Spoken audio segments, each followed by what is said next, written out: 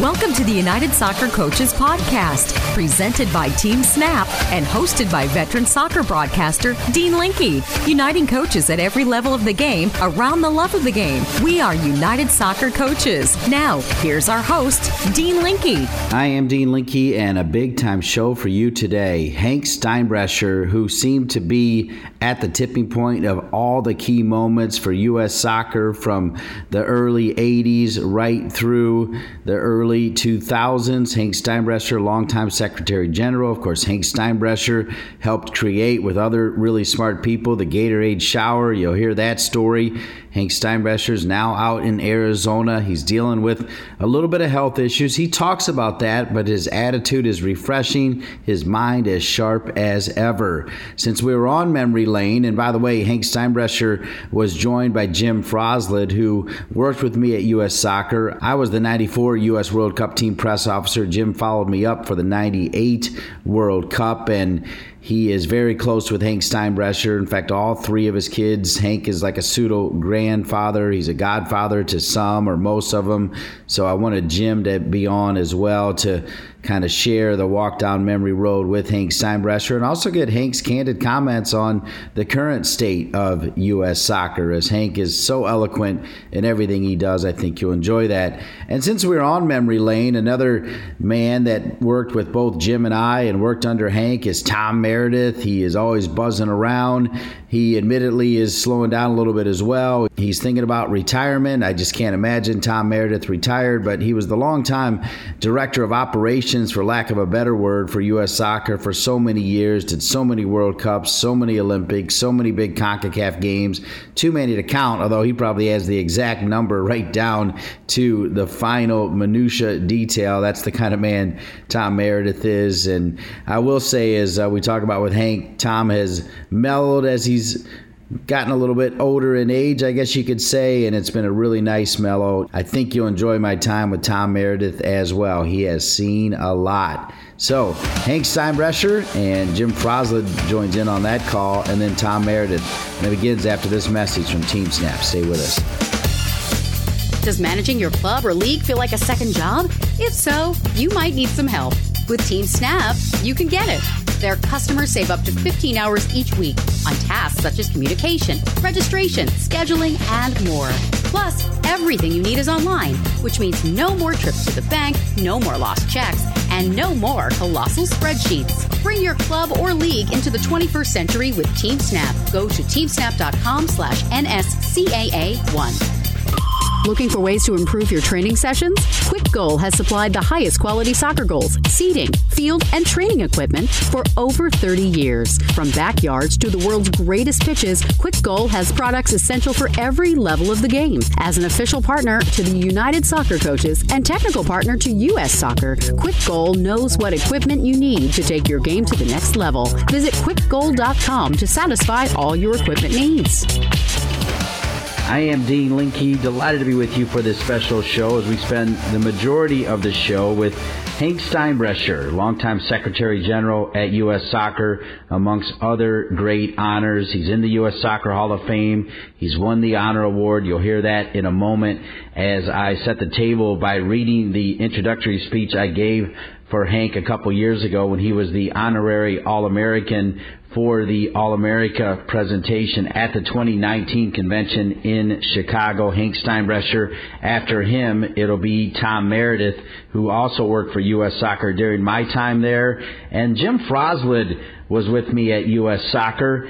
I met him first for a friendly USA against East Germany in Milwaukee. We stayed in touch, eventually hired him at U.S. Soccer. And after the 94 World Cup, when I went to Major League Soccer, Jim became the U.S. Soccer press officer. He was the 98 U.S. World Cup team press officer. Of course, if you remember, I was the 94 team press officer. Now, before we get to our visit with Hank and then the interview I had with Tom Meredith. I was able to get Jim and Hank to agree that a good way to start this off was to, in fact, go back and find my introduction of Hank as a great way to segue for folks, because you know what, even you youngsters out there, if you don't know Hank Steinbrecher, you probably should, and hopefully this introduction that I gave of Hank will help you. Now, introducing me was the legendary Dr. Ray Seefleek, who has been the host of the All-America Awards and also the Coaches Honor Awards the night before, something that I co-host with him over the last several years, and he was kind enough to introduce me, and after he did, I said, listen, not only do I want to congratulate all of our All-Americans, I want to thank you too. You make what I do as a broadcaster a dream job. I'm talking to the kids now. You're excellent at what you do, and you should know that you bring joy not to just your parents and family, but everyone who watches you, including me. From there, I segued into the introduction by starting like this. I said, now, I know it's indeed a different era we live in today with social media and immediate satisfaction, immediate answers. But having just read The Tipping Point by Malcolm Gladwell, I kindly ask for your attention, including your youngsters, as I introduce our honorary All-America. Now, Gladwell defines a tipping point as, quote, the moment of critical mass, the threshold, the boiling point to a great or moving moment, end quote. Now, I know and realize that soccer has never been bigger in our country right now. 75,000 on a regular basis in Atlanta, MLS Cup success, the women winning back-to-back World Cups. But the real tipping point for soccer in this country, I believe, came in the late 80s and the early 90s. The U.S. men qualified for the World Cup for the first time in 40 years. Remember, last time they had gone before 1990 was 1950. The U.S. women won the first World Cup in 1991 in China, and no one really knew about it. And our country hosted the Men's World Cup in 1994. Now, one man who helped stir the straw for all of it is the man I'm going to introduce as our honorary All-America. And speaking of tipping points, he was really my first ever boss at the U.S. Soccer Federation. Very much a personal tipping point for me, and I'm the better for it. In fact, everyone who has ever played with, been coached by, or worked with is the better for it.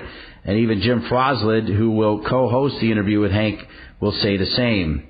As I continued on my speech, I said, and to be fair, this man has been a part of too many tipping points to count. His tipping point in regard to his love affair with soccer began as a youth growing up in New York.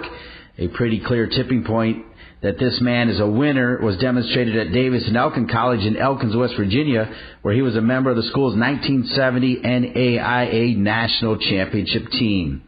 He began his coaching career at Warren Wilson College, coached at App State in North Carolina from 78 to 80, and at Boston University from 80 to 84. During that time, Hank Steinbrecher was working in athletic director roles, getting involved in the Olympics, and showing that he could handle the bright lights of big business. And no matter the era, pre-Twitter or post, all of you know what it means to get a Gatorade shower after a championship. Well, Hank Steinbrecher was the director of sports marketing at Quaker Oats, stirring the straws, one of many tipping points for the Gatorade shower and a powerful worldwide brand. From there, it was time to lead U.S. Soccer as our Secretary General, a job he held from 1990, a tipping point leader, as I said already, for the 94 Men's World Cup, the 96 Olympic soccer competition in Atlanta, the 1999 Women's World Cup, and our Brandi Chastain moment at the Rose Bowl, all of them tipping points.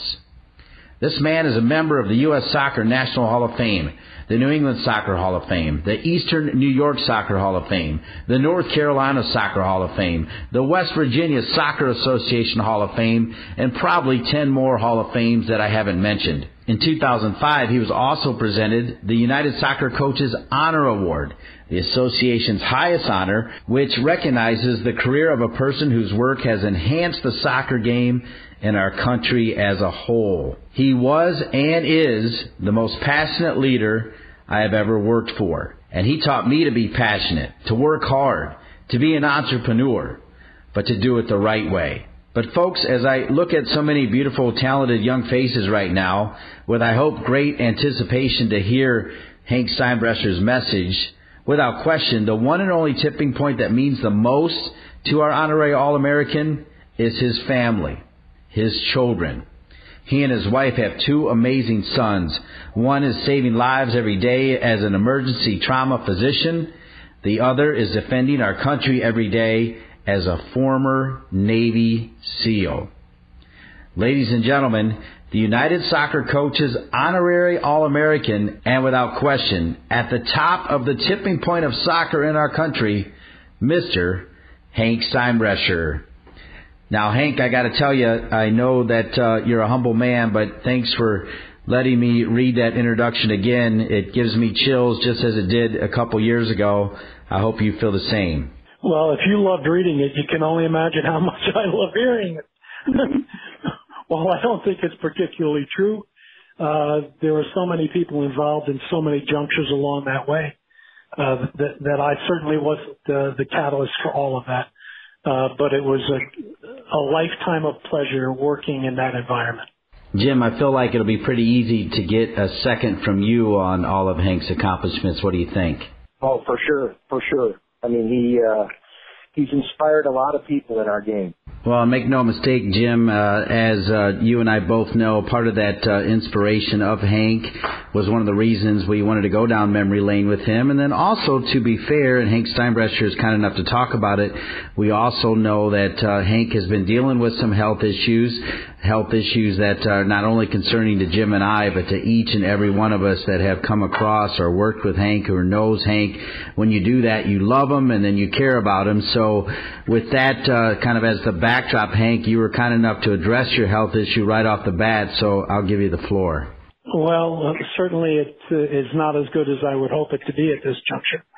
I've had significant heart disease most of my life.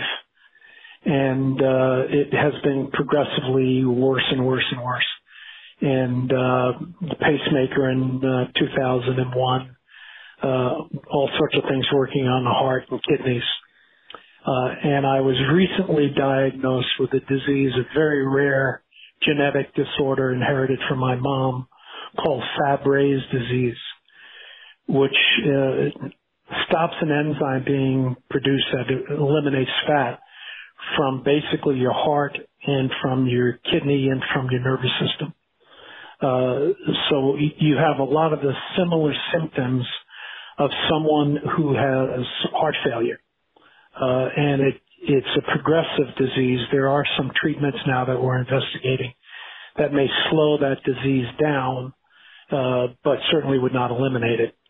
The doctors have told me that I need to be on the transplant list for a heart and a kidney. But unfortunately, I don't qualify to be on that list because of my age. So we're going to leave this in the hands of the Lord, and I'm going to work as hard as I can, trying to stay as healthy as I can for as long as I can, with diet and with exercise and with spirit. So that's about the size of it. Well, one follow-up to that, and we know that your spirit is large, and I think you're already sensing the spirit of all of your friends and family is also large. What has it meant to know that almost every day you hear from them, Hank? You know, when I was working at U.S. Soccer, it wasn't a great salary. I started work there for like $100,000 after leaving the Quaker Oats Company as a vice president. So it took a hit in the salary, and we never really had very much money. But I have an embarrassment of riches in the number of friends that I count and in the people that I cherish and that I love. And when you look at end-of-life situations, you think about that, and that's far more valuable than any dollar sign. And I'm brought to tears often by it. We're here with Hank Steinbrecher and Jim Frozlet. Jim Frozlet and I shared an office together. Jim Frozlet did not make any copies for me, not one. I want to point that out as well. And Jim, I'll let you ask the first question to Jim as you think about some of those big moments that I just mentioned, but to get Hank's perspective on some of the historical moments in U.S. soccer's history. Well, I think maybe a good place to start because a lot of this started in the 90s. And when Hank first joined U.S. Soccer, Hank, what would you say the biggest differences about U.S. Soccer between the time you were there in the 90s till now? What would you say are some of the biggest? Well, I'll disagree with you a little bit, Jim, because I think that the turning point of soccer in the modern era, we've had many good eras of soccer throughout our history, but in the modern era, that occurred in '84 when we hosted the Olympic tournament. And Alan Rothenberg was the commissioner of soccer for the Olympics under Peter Ueberhoff. I worked directing one of the venues for that event. But we sold 1,300,000 tickets. And FIFA, who thought we were some backwater country, came over. And I remember sitting with Sepp Blatter, who was the general secretary at the time, in the tribune during the final between France and Brazil, and him saying something is really happening here. And I think that went back with Dr. Havelange, and they decided that the United States needs a stimulus of a World Cup. And that began the process. And then, of course, we were awarded the World Cup to be held here in 1994 with the proviso that we start a professional league. So it started back then. But the major difference is really, Jim, our professionalization. U.S. soccer, primarily in the 80s, were very, very well-intentioned people, didn't have a lot of money to build any infrastructure. So the majority of the work was volunteer-based. And because of that, sometimes it was haphazard and had, less accountability than someone who was working full-time. We were able at that time to turn that paradigm around, to hire up staff, professionalize the office, make a push to professionalize youth offices, amateur offices. So I think that the professional upgrade off the field has been phenomenal. The second biggest change is fans. I saw a complete turnaround or tipping point, as Jim would say, in the German World Cup where we played Italy in Kaiserslautern. And by far the American support was greater than the Italian support in that match. And that has not ceased. I mean, right now we're in a little bit of a downturn. We're in a slump. We have to win back those fans. We have to win back our passion. But I see that coming through in the future, and I'm proud as hell of the MLS and the job Don Garber's done. Outstanding. Let me ask you, you've been somebody that has, in your position as Secretary General, you met heads of state, you've been in some of the biggest meccas of soccer in the world, you've met some of the greatest players in the world. Is there anything that you miss about your old job? National anthem before the game. Nothing feels like that. I can get my fix watching a game. I can go out and watch an 8-year-old team play and have as much joy in my heart watching that as I do a national team play. Different kinds of levels, but I enjoy the game so much that it just is a thing of beauty to me at any level. It may sound very, very strange, but I get my fix watching the game and watching it on television, going out seeing youth soccer games. We have a professional team here, FC Tucson. I'm a season ticket holder for that and a big supporter of that process. So there are certain things I do miss about it, but Jim, quite honestly, there are things that I don't miss about it. And that was my next question. On the contrary, what don't you miss? I don't miss labor management negotiations. That always is a stressful time. While I enjoyed the players, the infrastructure of U.S. soccer is very political. And I don't miss the political machinations that you have to go through as a leader. Now, Hank, one of those was the first kind of run through with the women. I think you actually even dealt with maybe a small strike with the men before the World Cup, if I remember being with some B team players down in South and Central America. But I guess the picture, yeah, so you got that one and then the women, and now the women are going again. So reflect on those two processes of what you just said about your least favorite part of the job, and then if you could kind of riff into what you think's going on with the women right now. You just saw like $66 million is the number that they're claiming, for lack of a better word, to be in default. So, reflect on going through those two processes with the men, and then really you were right in the middle of the women the first time around, and then again riffed on what's going on now. Well, hindsight can have a clarifying effect. So I will admit that during my tenure, I was very passionate, but also very emotionally involved in the process, where I should have been much more emotionally removed. So a lot of my judgment back then was based on what I felt and not just necessarily what I thought. So you have to view this as an evolution of the growth of the game. Before coming on board, my coming on board, our players in some cases were making $15 a day per diem, and that was it. So I saw the investment that the Federation was making in these players as really, really significant, while the players and their agents thought that, well, we were taking advantage of the players and that they weren't getting their fair share. The difficulty in both the men's and the women's side are that the primary driving revenue sources may be the national teams, but the Federation's responsibility is really the junior teams. So who has to pay the bill for when a player is under 17 or under 14 national team or under 23 national team? Who has to pay those tariffs? Who has to pay those bills? It's the Federation. And while now the revenues are much higher, it means that the stakes are much higher. It's a very, very difficult process.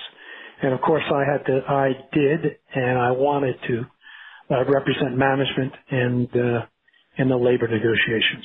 What do you think should be done as the women are screaming for equal pay and a lot of other issues? Well, I think it's a long time coming. I think that their counselor has had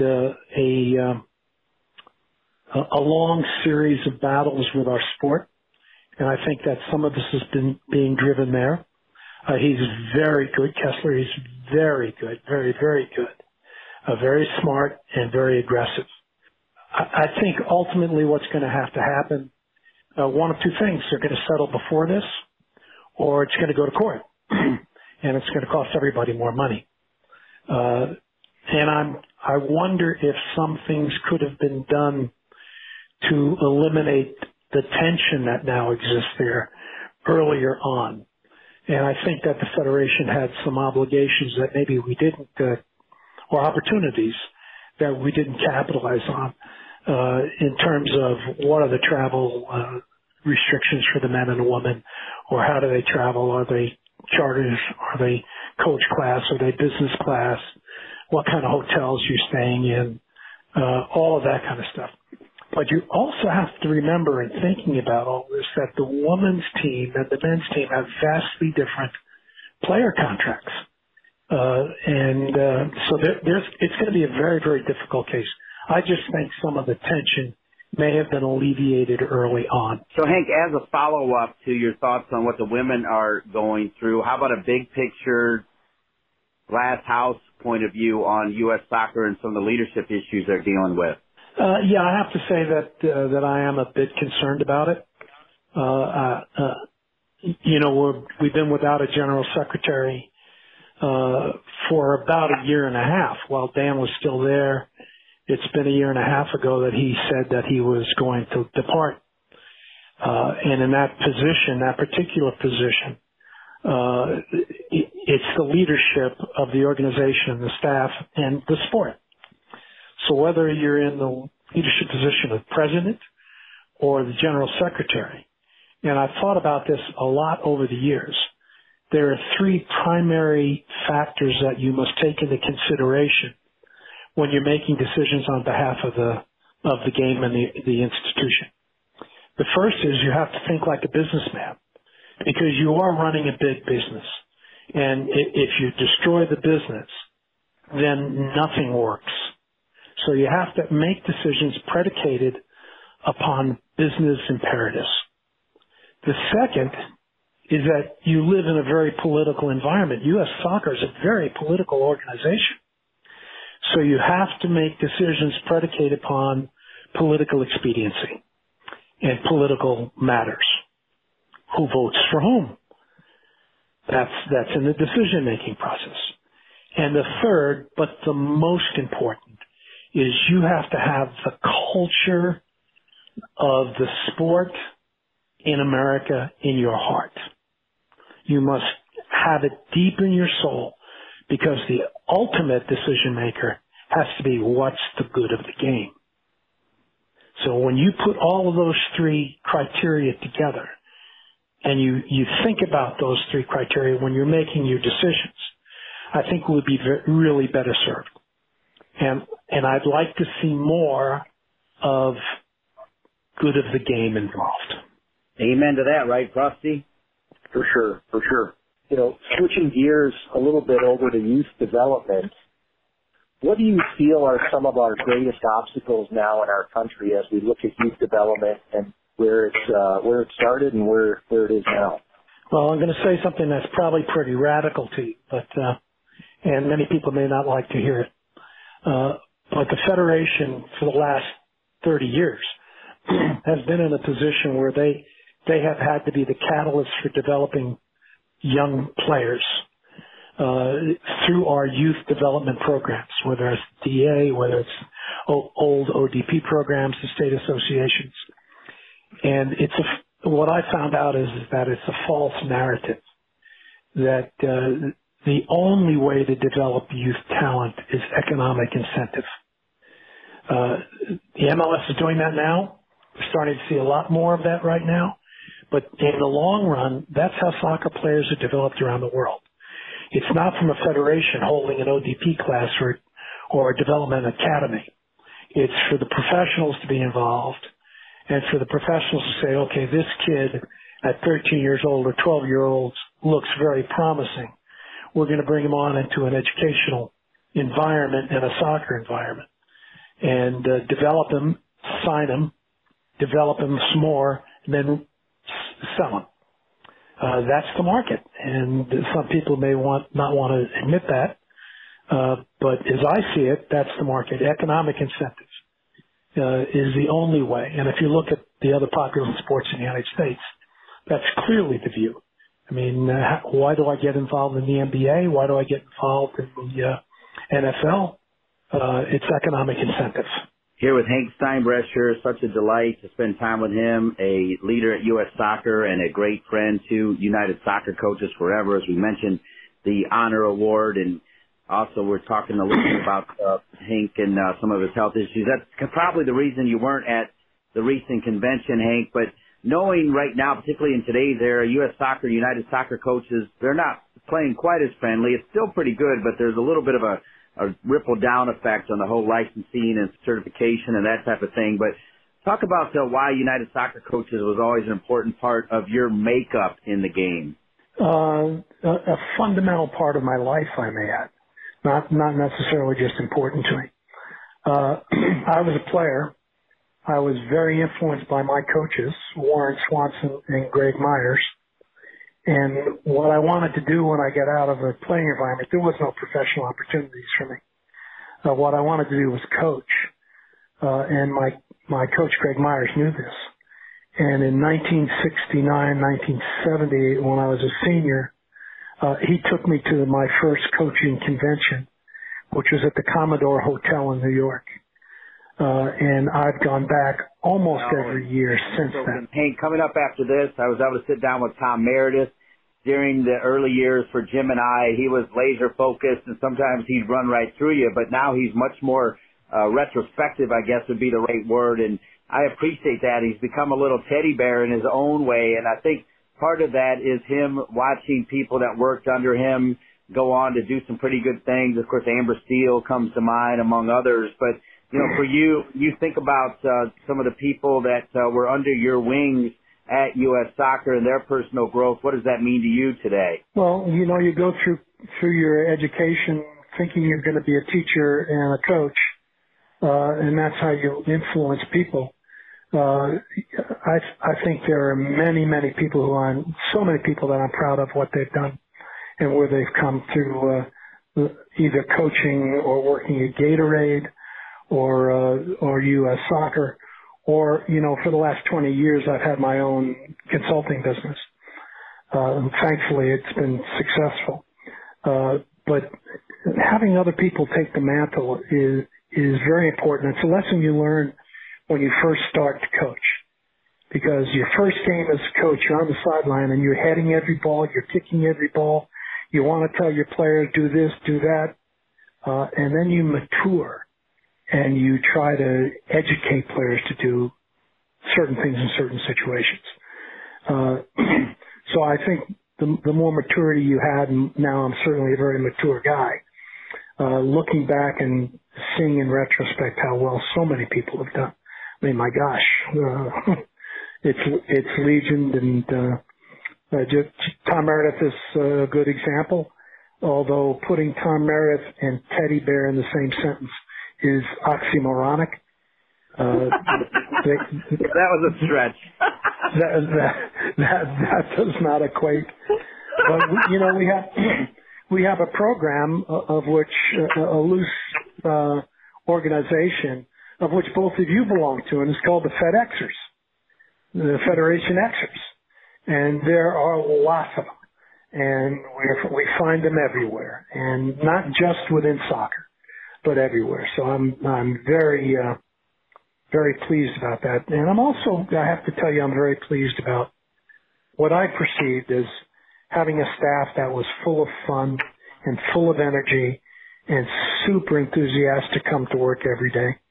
It was a great time. You're building up for a World Cup and then a Women's World Cup.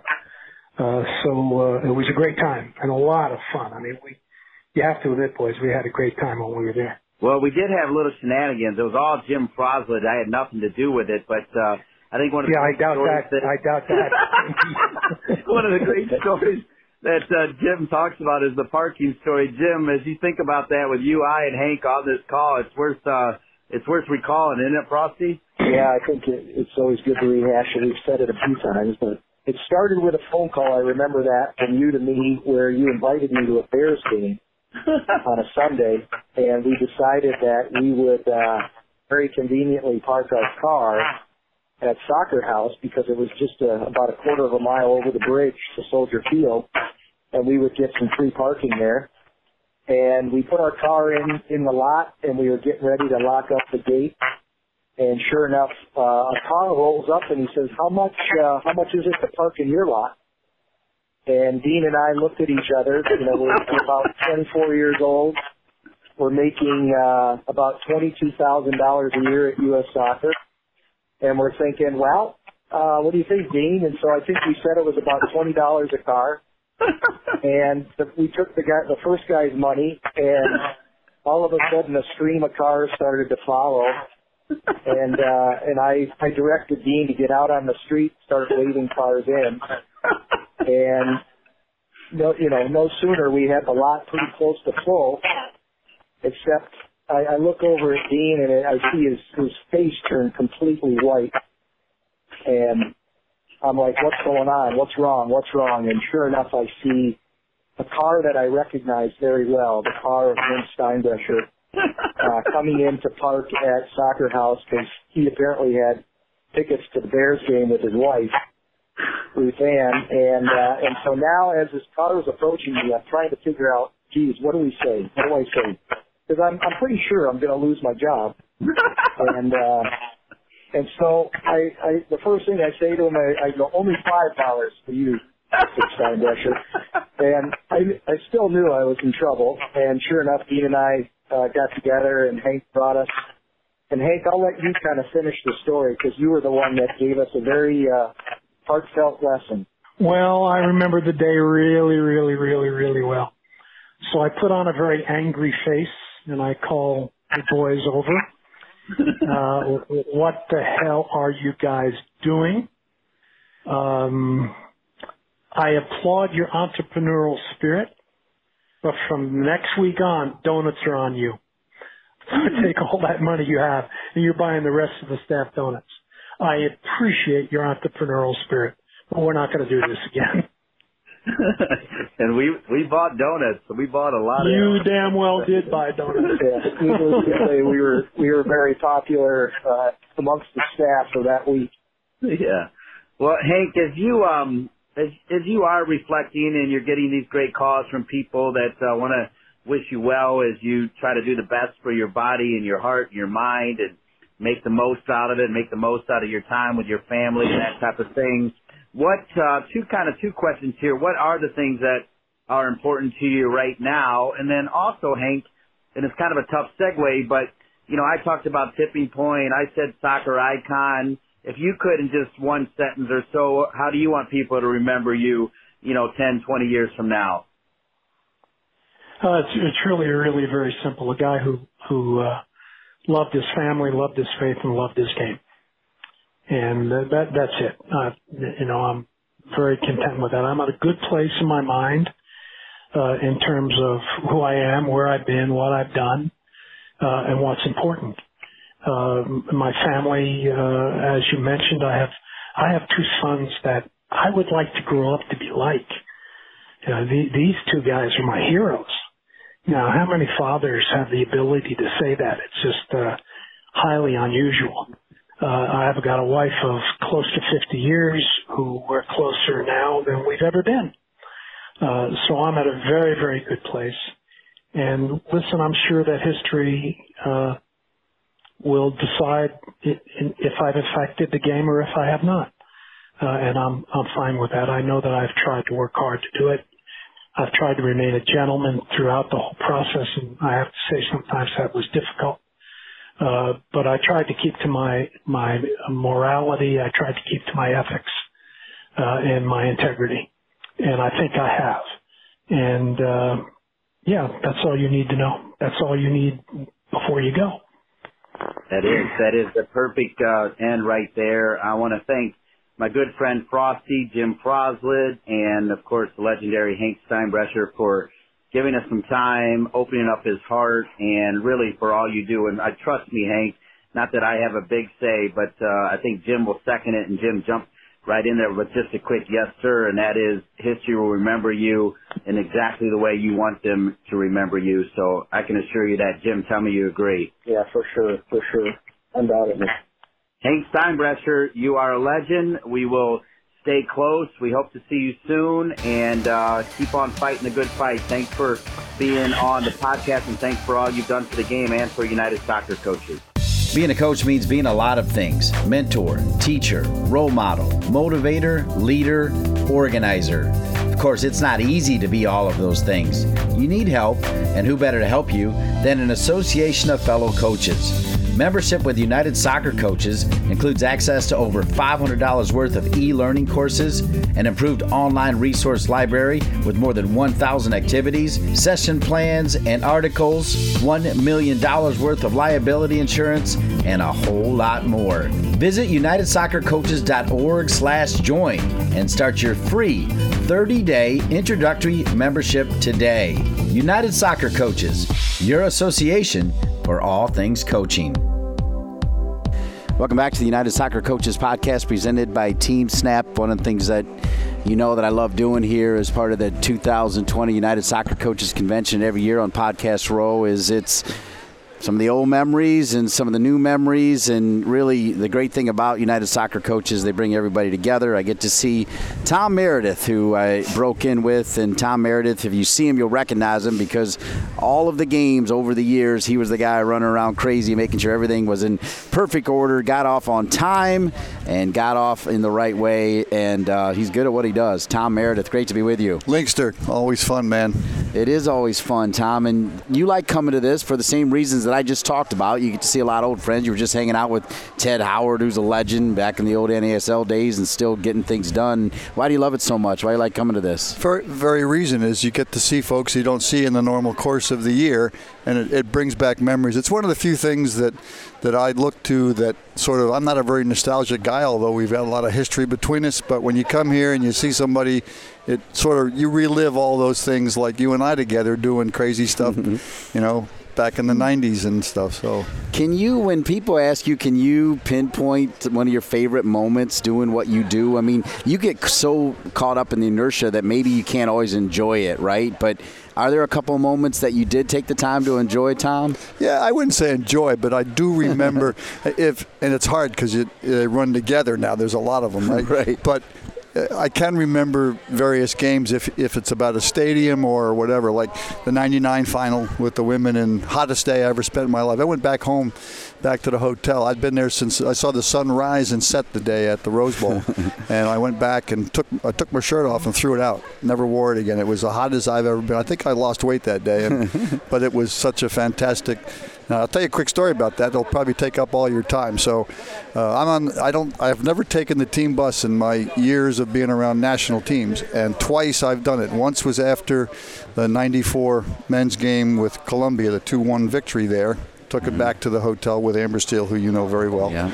And then I did it after the '99 game. The coaches were gone, Dusty Hoffman and Tony. They had done something else. And I'd been there all day. I'm on the bus. We're going up the ramp at the Rose Bowl that you know very well. And there were a bunch of young Mexican, Hispanic kids at the top of the ramp. And I think it was Brandy, might have been Julie. Oh, can we stop? Can we stop? We got to sign autographs and stuff. And I'm like, guys, can we just go back to the hotel? And I said, and the bus was one of those buses that if you push the bottom of the windows out, if you weren't careful, it'd cut your fingers off. You know, those buses. Yeah. And I said, we're not getting out of the bus. We're here for 10 minutes, but you got to reach out of the bus and sign autographs. So we did that. And finally I said, okay, you ready, guys? Let's go home. And as we're driving away from the Rose Bowl at the top of the ramp, there's a 13-year-old Hispanic girl running away with a pair of soccer shoes. And I said, who gave them the shoes? And Brandy said, me. And I went, Brandy, were those the shoes you wore in the game? She goes, yeah, I wasn't going to wear them again. So the most famous left shoe in the history of women's soccer, some young gal in South Pasadena has those shoes. The girl doesn't know, and Brandy has no idea what happened to those shoes. Oh my goodness! On the rip your shirt off. Those were the rip your shirt off shoes right there. Second story. So I go after the game, and a guy you know, Hugo Salcedo, was the match commissioner for that game, and it's Jorge's son from UCLA, and I take the ball that was one of the balls left over. I went to Hugo and I said, "What are you doing with the balls?" Because now they keep them and they give them out as autographs to VIPs and stuff. And he said, "Nothing. You can take whatever you want." So I took one, and I went to the referee's locker room at the Rose Bowl. It was a Swiss gal that did the game, as you might remember. And she was dead, not literally, but figuratively. She was laying on a bag of ice on her head. She had just been wasted because of all the energy and how hot it was that day. And I think I took advantage of her, but I asked her if I could trade the game ball that she had, the one that she got after Brandy's penalty, with the one that I had. She didn't care. She just wanted a ball from the game. And I didn't tell this until Brandy, years later, that referees, when they referee games, they put numbers on the ball, 1 through 10, so you keep track of them, so you know that you've seen that before the game, so you know the pressure's right, all that kind of stuff. You know the number on the ball that Brandy hit the penalty with? 6. No way. How about that? Brandy uses it now when she talks, but I didn't tell her that for about 20 years, and we've had that conversation. Had to go in with her number, right? That's right. It had to go in. So when you ask about those kind of games, those kind of things remind me of stuff like that. Being on the field with us beating Columbia, and then what happened tragically, with that whole thing. Those are the things you remember about, But I've just had such fun with Brazil and Mexico games and El Salvador, 90,000 people at the Coliseum. It's just fun. I can't picture you sitting idly back in 2026 when the World Cup comes. I don't know how old you're going to be then, but I can't see you not being involved in some way, Tom. Joe Cummings and I talk about it all the time. On the day of that announcement, he had about 8 or 10, I probably had 12 or 15 people call me or write me, text me now, right? Email. Today you text, right? Yeah. Not in my day. And they said, we want to be part of your team. And I said, the only thing that you're going to do in 2026, if you want to work with me, is take stuff out of my refrigerator and bring it to my chair. Because I'm going to be, I think I'm 77 or 8. No chance I'm doing that. I've been lucky. I did all 3 in this country, all 3, the 3 Olympic Games and the 3 So you're going to sit back and enjoy it. Yeah, the rule of thumb in the Olympics in particular, I mean, the World Cup's a little bit different, but in the Olympic Games, when I did 84 and 88 in Korea and then 96 in Atlanta, which I think is the best professional work I ever did, the 96 one, which is the first women's gold medal game. Most of the time in those situations, after about day 4, it's get me the heck out of here, because it's just so pressurized for a month that it's really hard. But it's very gratifying. It's fun to be part of big events. It's really tough, as you know. When you do games, you do a good game or a big game, it takes a little while to get back to level, doesn't it? Because it's mentally, it's really wound up. Yeah, it's like you played it almost. Exactly. Yeah. So, and that's the way it was with me. It's just, I loved what I was doing, but I was gone 140 nights a year back in the 90s when you and I were doing it. When you have kids, it's hard. Yeah, you missed a couple moments. In fact, it's interesting. I know you got to go, but I just emceed the Hall of Fame panel with Shellis Heineman and Dr. Jay Martin, and they did talk about missing some family, but they also talked about they took tremendous pride in a lot of their former players becoming coaches or doctors or lawyers or just great people and running nonprofits and stuff. And for you, somebody that was there to see Pat Venderly and Amber Steele and some of these other folks, does that make you proud as well? You. I mean, Dean Linke, you still shoot too much. When we used to play pickup, you gunned it, but you never passed the ball. No. You all Ohio guys, you like shooting it. They call me Ian, no D. That's right. No, it's very gratifying. I mean, you're right. It's like being a teacher. I've got a lot of people on my ops tree that I've known a long time, and mutual friends of yours, and mine. Amber Steele in particular, just one of the great human beings that you and I have met. And there's I tell these guys at United Soccer Coaches all the time, the women's breakfast. I said there is nobody who is near 50. I won't tell you how old Amber is. Near 50 that has worked for, as Jerry Yeagley will tell you, the best student manager he had ever at Indiana. Mm-hmm. Best college program. She worked for me, for us. Yep. The first assistant I ever hired. Then she went, and she worked at Columbus in MLS, right? And FIFA. And for a fact, I'll tell you 2 quick Amber stories. For a fact, she did an event, or she was with ISL at the time, and people will tell you that she's been in a meeting where she said to Sepp Blatter, "I'm sorry, Mr. President, we're not doing that." Right? And another time, she was in her office at Coke. As you know, she works for the most recognizable brand in the world now. Yeah, I got one right in front of me. Right, in Coke. And she's in her office one day, she tells me, and her inner office phone lights up, and it says, "Chairman." It's the chairman of Coke. She didn't know. It's like 17 levels above her. So she picks the phone up. The guy says, "Amber, I've got to go to Zurich next week. You're the only person in the building that knows Mr. Blatter. I've never met him. I've got to go talk about stuff. Would you come with me?" Not, "You're coming with me. Would you come with me?" Mm-hmm. So she goes. It's the 3 of them in the room. And when they're all done, the chairman says to Amber, "Wait outside for me, all right there." And she's dying like, "Oh my God, what have I said? What did I do?" She thought she screwed up. And he came out and said, "Miss Steele, I could not have done this without you, and that was the best prep I've ever had at any meeting I've ever done since I've been chairman of Coke."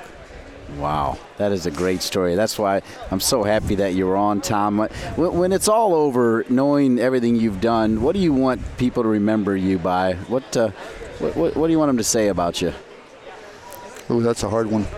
Most of the time wasn't very nice in the old days. That's not true. I think, well, I like it. I'll use one from Lincoln. I'm a big Abraham Lincoln fan. And after the Civil War, somebody asked him about the whole Civil War experience, and he said, "I didn't so much as affect events as they affected me."